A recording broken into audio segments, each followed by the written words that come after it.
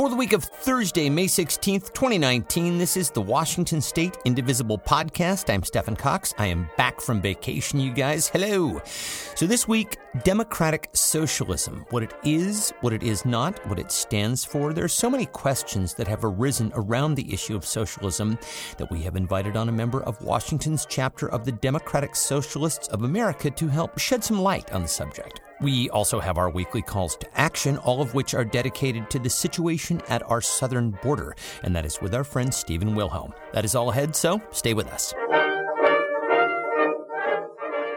So for most of the 20th century, socialism has gotten a pretty bad rap in the United States. In the past few years, though, that has been changing, first with the campaign of self-identified Democratic Socialist Bernie Sanders in 2016, and then in 2018 with the election of Alexandria Ocasio-Cortez and others.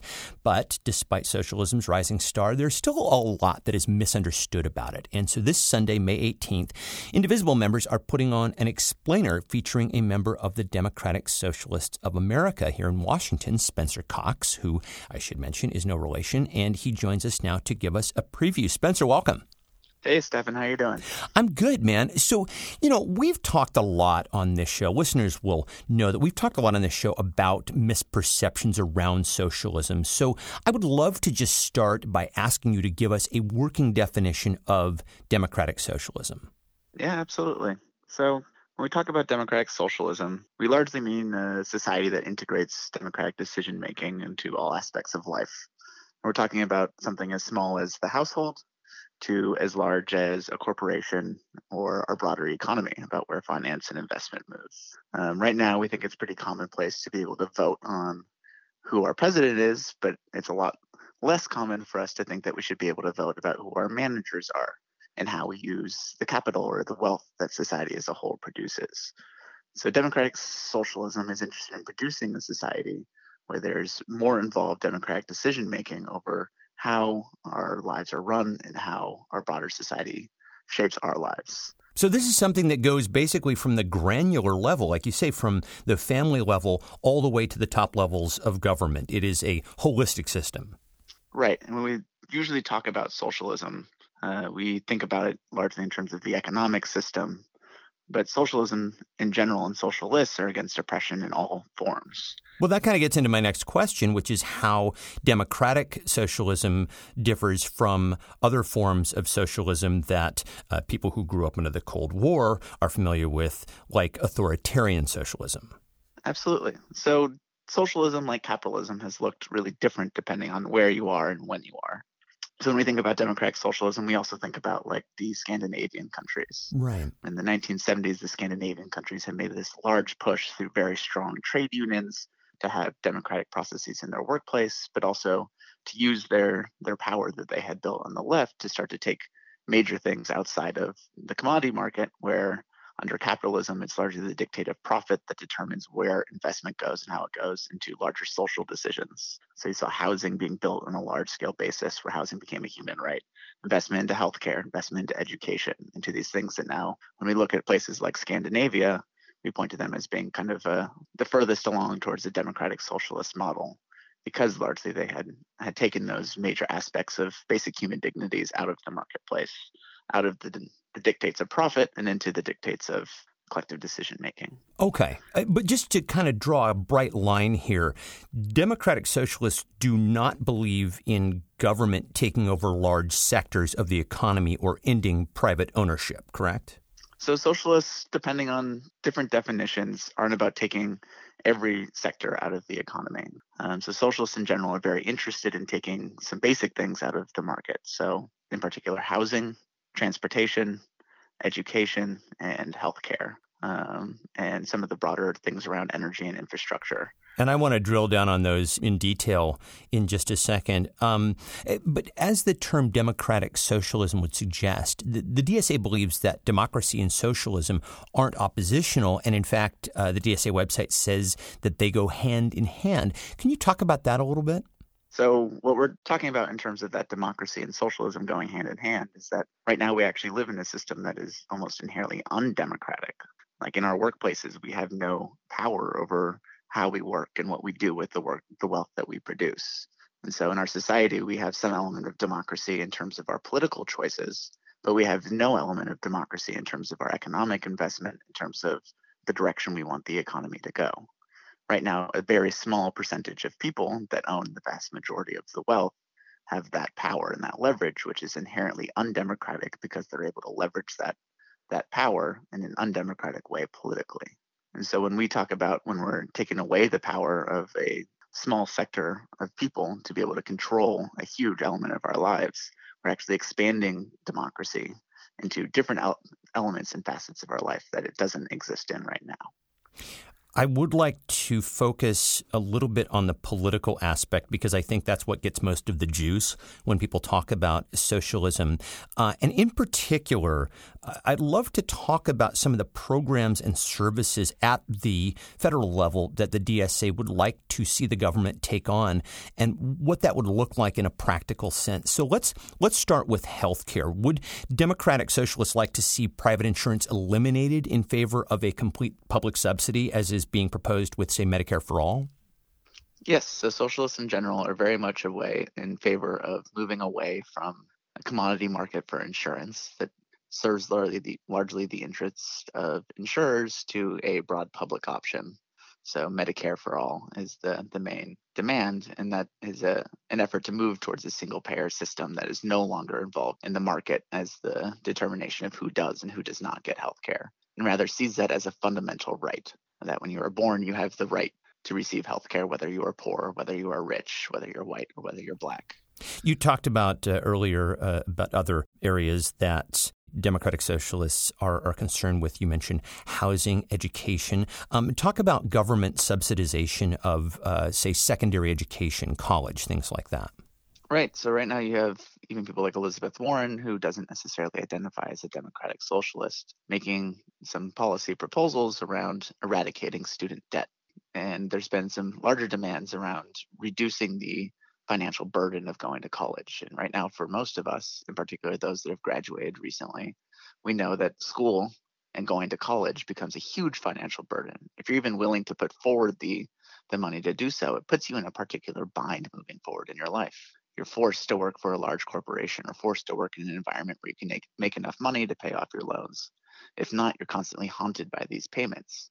And so by making higher education and secondary education into a commodity market, we've essentially made it available for a small amount of people to be able to go to school and be able to make free choices essentially once they leave college. And so in our society, if we really want to open up education and allow the vast amount of talent that we have in our collective culture to thrive, it's opening up education to everyone and making sure that it's affordable and making sure that people aren't burdened by debt moving forward after they receive their degree.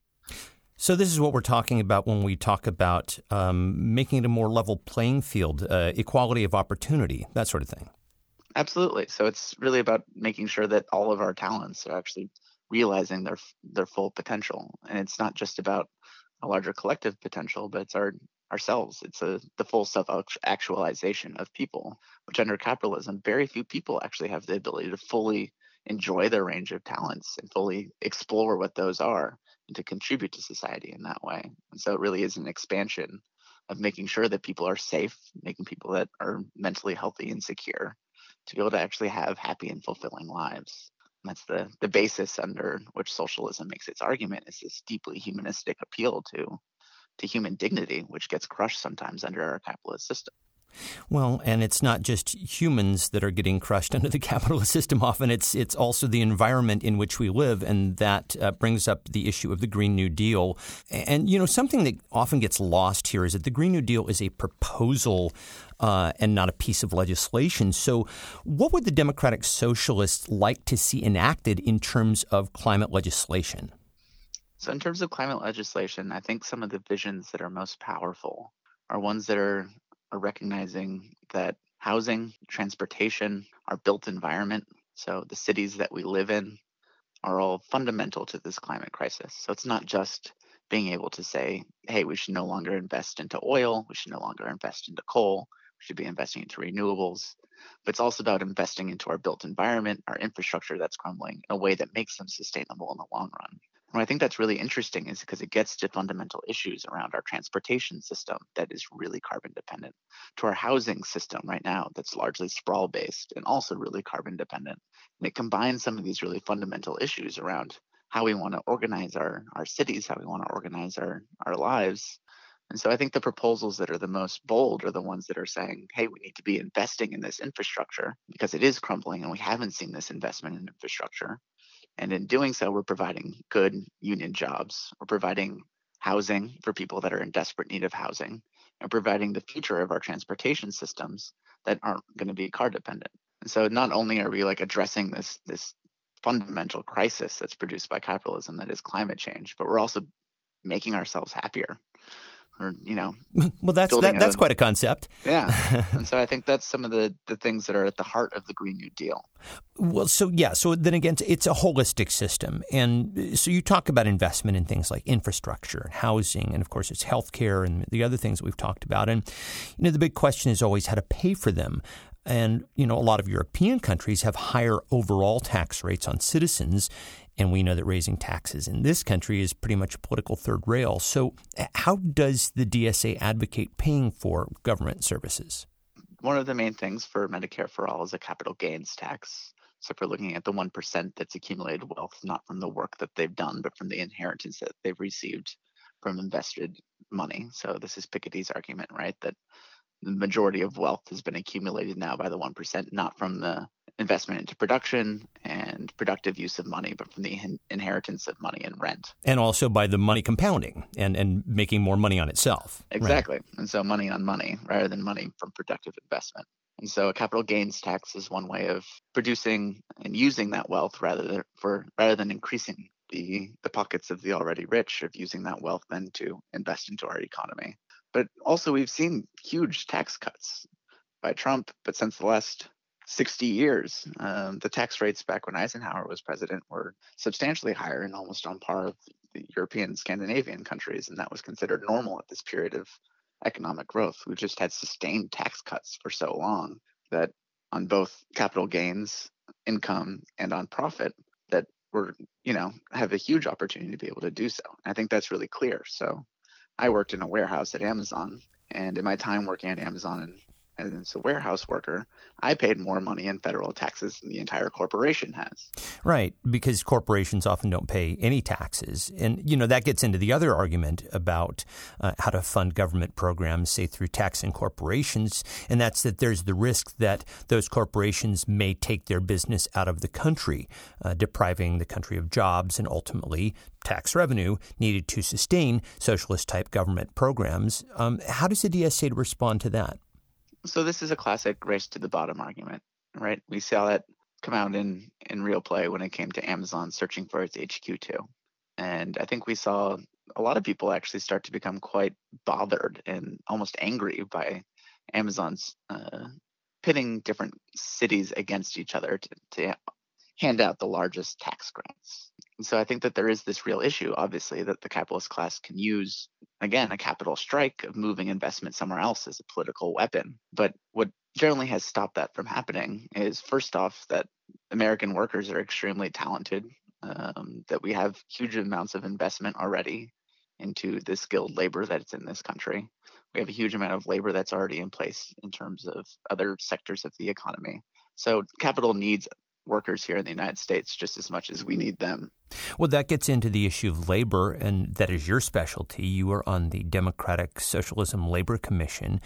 So labor unions have been systematically weakened by corporations and the government in this country for decades. So how do we go about restoring and strengthening labor and labor unions in this country? So you're right. There has been a systematic attack on unions, and as we've seen in our country, a strong decline in unions.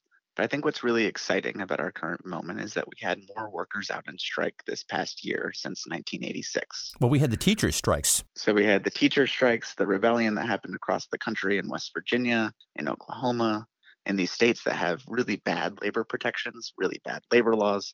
We still had some of the best strikes seen in decades.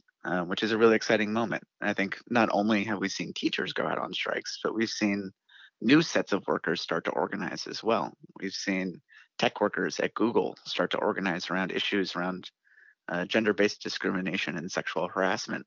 So we had a global walkout of Google workers who, we would never think of Google workers as forming a union. But at the same time, this set of really highly paid and highly skilled tech workers are leveraging their power as workers to get the company to move on something that people feel really deeply about. And so you're saying that the momentum that we're seeing here at the public sector is ultimately or potentially leading to a moment where collectivism may start to gain in strength at the corporate level? Yes, and I can point to another good example with tech workers in the city of Seattle here. So there's a handful of tech workers that have been organizing at Amazon around climate-related issues. So instead of thinking that the Green New Deal will immediately solve these issues, they recognize that they're working at a large corporation that produces huge amounts of greenhouse gas emissions, and they're working on a project to get Amazon, which has yet to release any of its greenhouse gas figures, to release its greenhouse gas data and to take on an ambitious program towards decarbonization. And beforehand, Amazon refused to respond to any of these things. When it came to any political basis, they've been largely fighting any larger policy that directs them or impacts them immediately. But all of a sudden, when workers started organizing around this, Amazon all of a sudden has released its carbon data and has started to set more aggressive plans around reducing its carbon dioxide emissions. And so unions have this power not just to win these smaller gains in the workplace, but to win these broader demands. So as I mentioned in the intro, attitudes have been shifting around the idea of socialism over the last couple of years. Pew Research Center poll found that 49% of voters 18 to 29 view socialism more favorably than capitalism. I'm curious why you think that is. I mean, I imagine that coming of age in the Great Recession was probably a factor. Yeah, so I can tell from my personal experience. I graduated in 2008 during the Great Recession, came out of college with student loans and had a job, and immediately that job was cut because of the recession. We saw the banks get bailed out. We're still paying back our loans.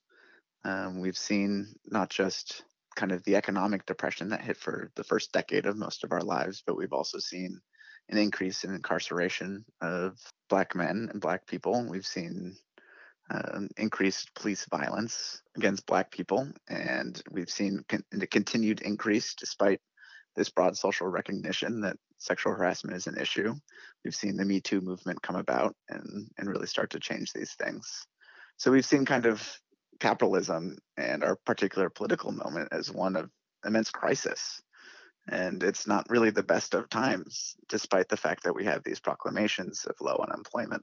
And so growing up in that time period, we don't really see capitalism as a system that produces wealth or produces the kind of lives that we want. And so I think that it's the experience of this generation materially existing that has shown that capitalism is not producing the right solutions. And it seems fundamentally inept and incapable of producing the solutions that are necessary.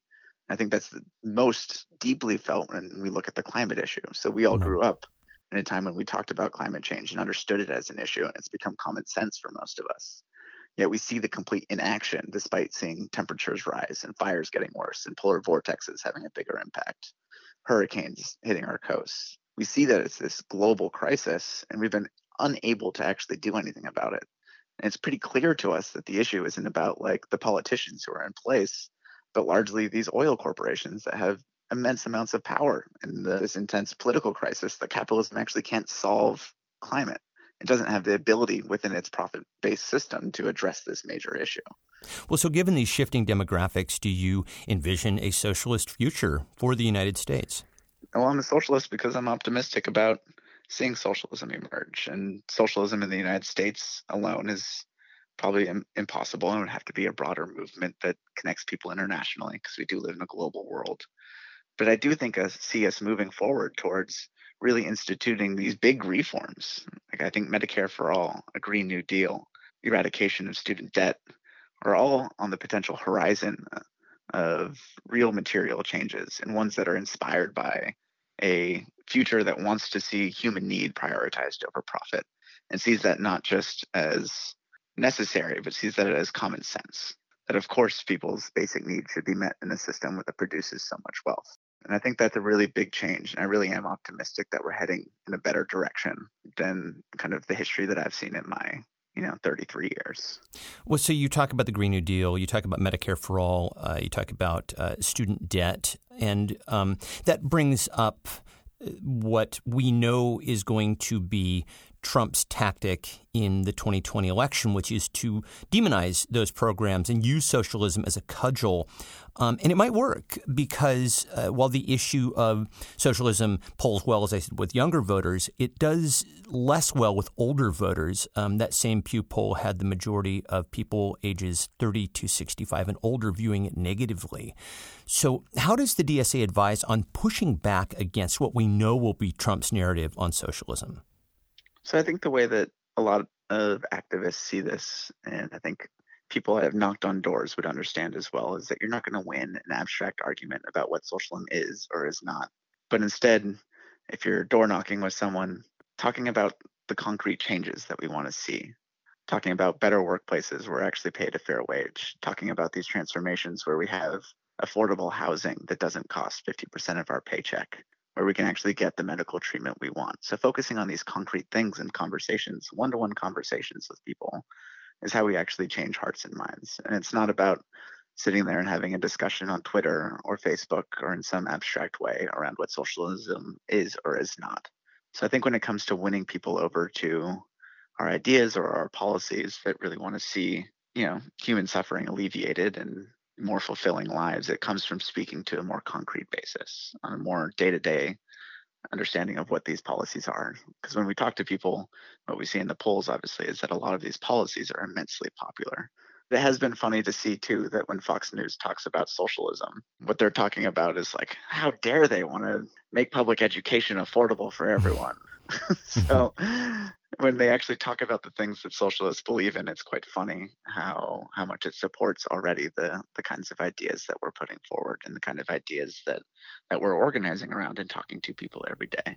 Well, you talk about the broad popularity of some of these programs. I mean, there are social programs that we use today, Social Security and Medicare, are broadly popular. In fact, even Trump Republicans don't want to get rid of those services. Makes you wonder if there's a way to use that fact to shed some light on socialism.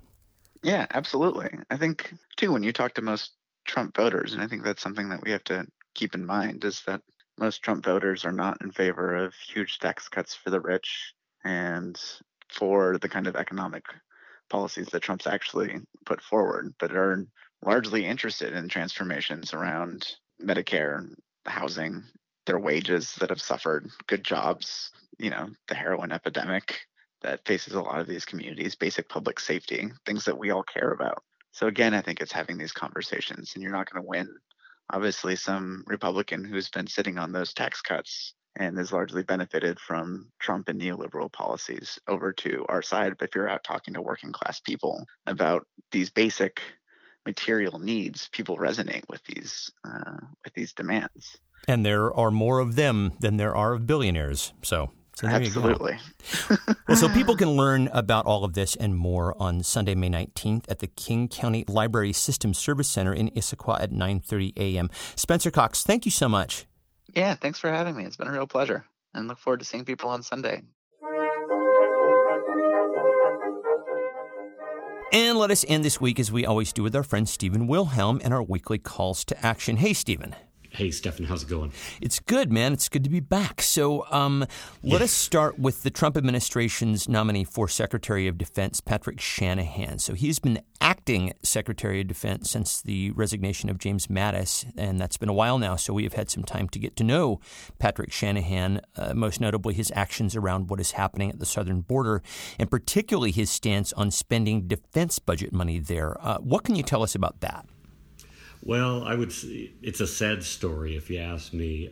So James Mattis, I certainly didn't agree much with his politics, but he was definitely a man of character and a man of some integrity. I think. He was one of the so-called adults in the room. Truly. He was certainly willing to, as an ex-military guy, I respected his willingness and ability to stand up for the troops and to protect them and to provide good leadership.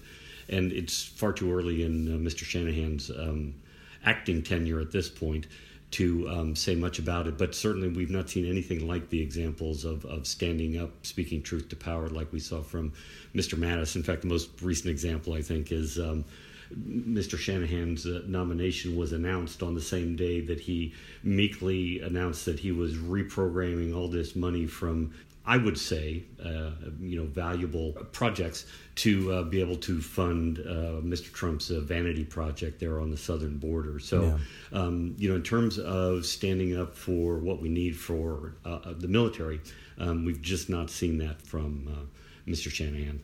Yeah, and it actually goes a long way to explaining why Trump is proceeding to make Shanahan the permanent Secretary of Defense as opposed to the acting Secretary of Defense, because it seems like he is willing to bend to Trump's will. I understand that Shanahan has also loosened the rules on troop contact with migrants. Exactly so. There's sort of two things at work here. In fact, I wasn't really aware of it. So probably all your listeners are pretty familiar by now with Posse Comitatus, which is a law from the 1880s that says the military cannot be used to enforce civilian laws. Yeah. But there's also a policy in the Defense Department that specifically says that military cannot be used for direct contact with migrants in furtherance of enforcing immigration laws. There has been one waiver that's been granted to that, and Mr. Shanahan wants to expand that. Ask for another waiver that's going to allow military lawyers and cooks and drivers to assist with handling the surge of migrants at the borders. The drivers supposedly are going to be in a separate compartment from the migrants, and so perhaps they're not really going to be interacting with them as much.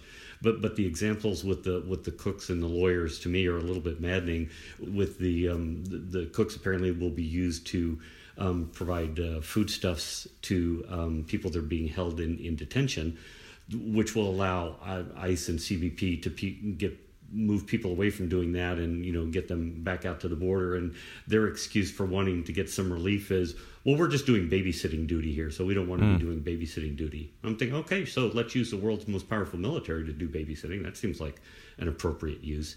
And the military lawyers are going to be used to provide more capacity in the immigration courts under the theory that, well, you need a lawyer, and these guys are lawyers, and so the fact that they've never had to deal with immigration law in the past, and immigration law is pretty complicated, don't worry about it, we'll figure it out. They're just not trying to solve the problem. In fact, providing more capacity in these immigration courts is something that President Obama did, and it is a way to deal with the humanitarian crisis at the border.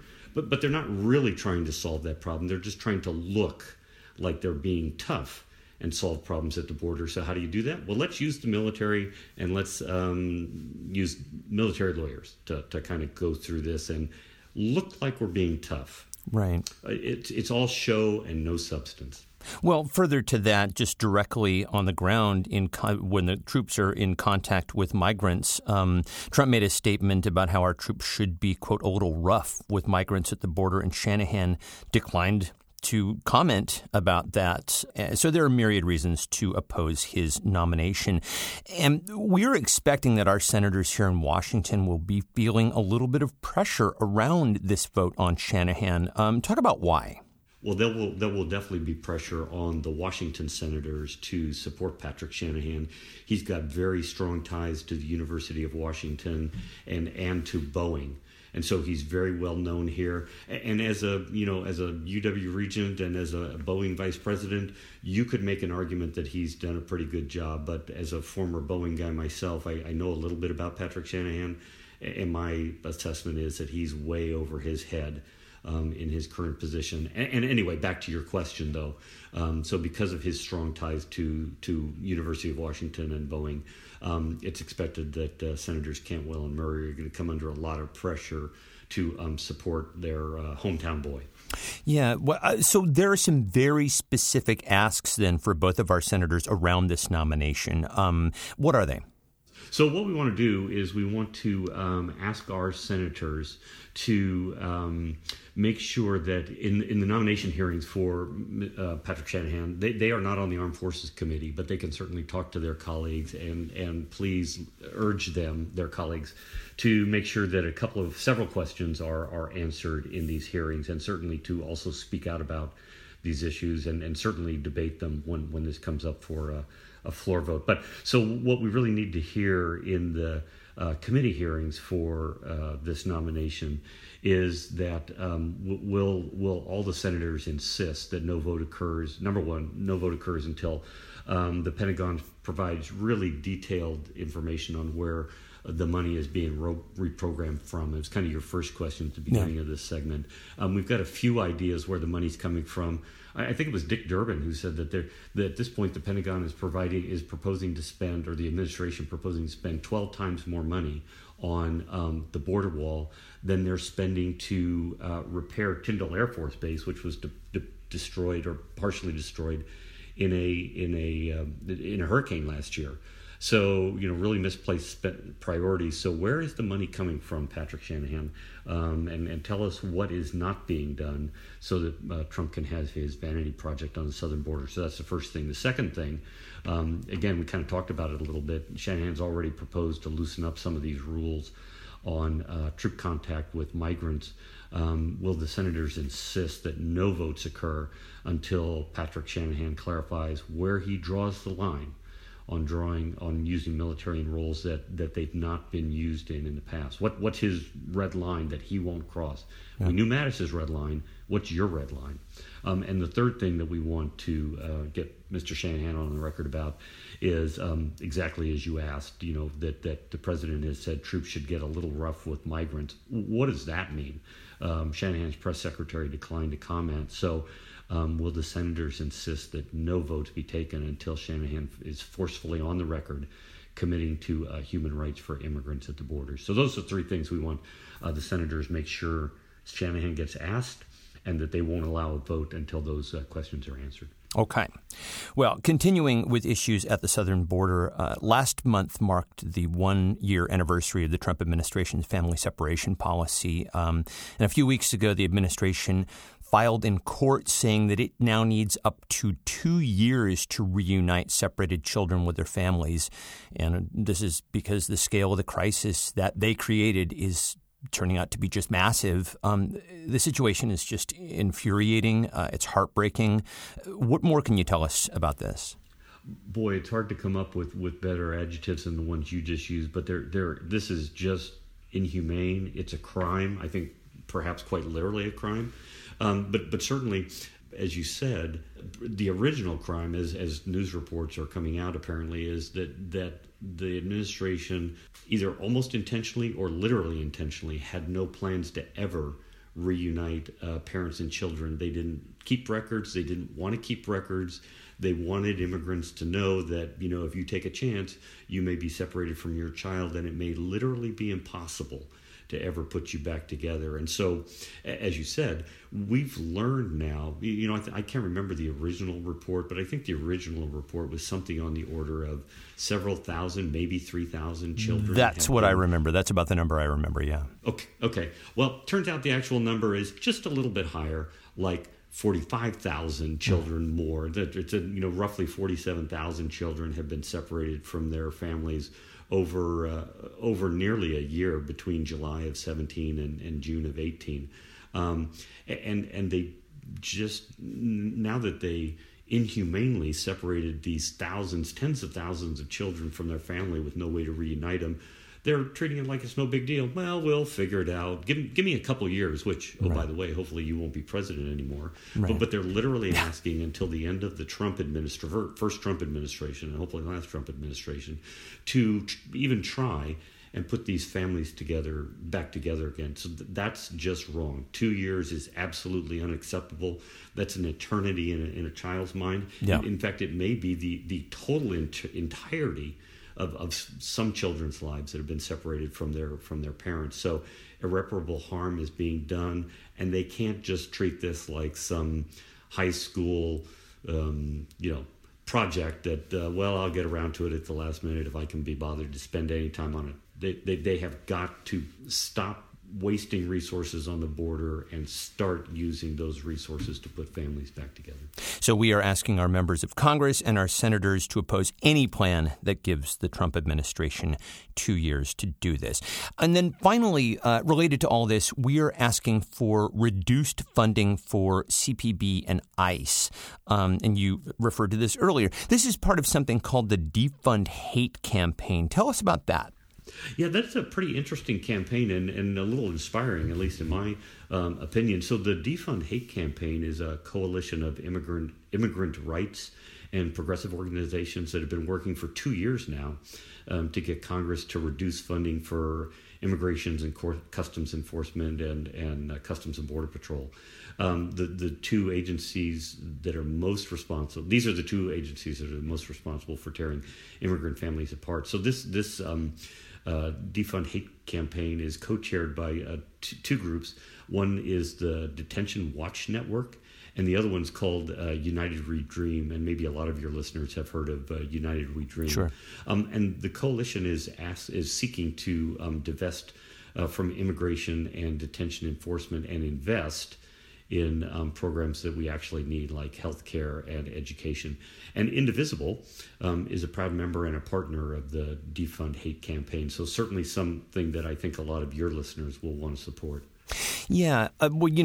Just overall, Trump has indicated that he wants more money in fiscal year 2020, not just for ICE and CPB agents, but he also wants more money for his border wall. But, of course, Congress controls the purse strings. This is laid out in the Constitution. And it's my understanding that Representative Jayapal is one of the authors of a letter requesting funding cuts to ICE and CPB. Is that right? Exactly so. So the specific ask for listeners is to ask their member of Congress to support the Defund Hate campaign. What they're trying to do, rather than providing the administration with increased funds for fiscal year 20 that they've asked for, is to dial those two agencies, ICE and CBP, back to fiscal year 2016 levels.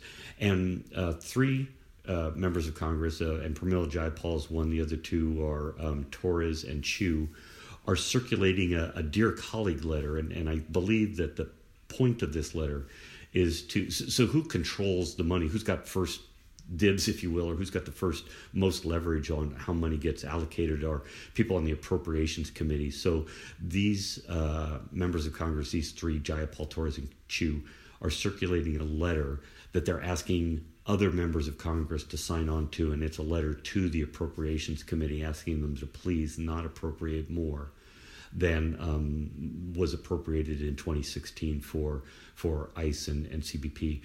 We've been hearing about this a lot more. The administration is just refusing every effort by Congress to provide the checks and balances that I think the 2018 election demonstrated that voters want. Yeah. And so the one thing that Congress has clearly got that no amount of emergency declarations are ever going to overcome is Congress has the power of the purse.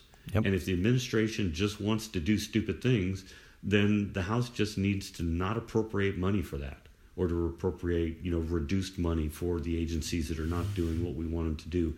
And there's really, they've kind of the administration has kind of shot their emergency declaration bullet, and they don't have that bullet to shoot anymore, really. So if Congress can't do anything else, they can withhold funds, and that's what they need to do. And this is a way to reduce some of that funding, is to ask your member of Congress to sign on to this Jayapal, Torres, Chu, Dear Colleague letter to reduce funding for ICE and CBP. Yep, asking our members of Congress to show some flex. All right.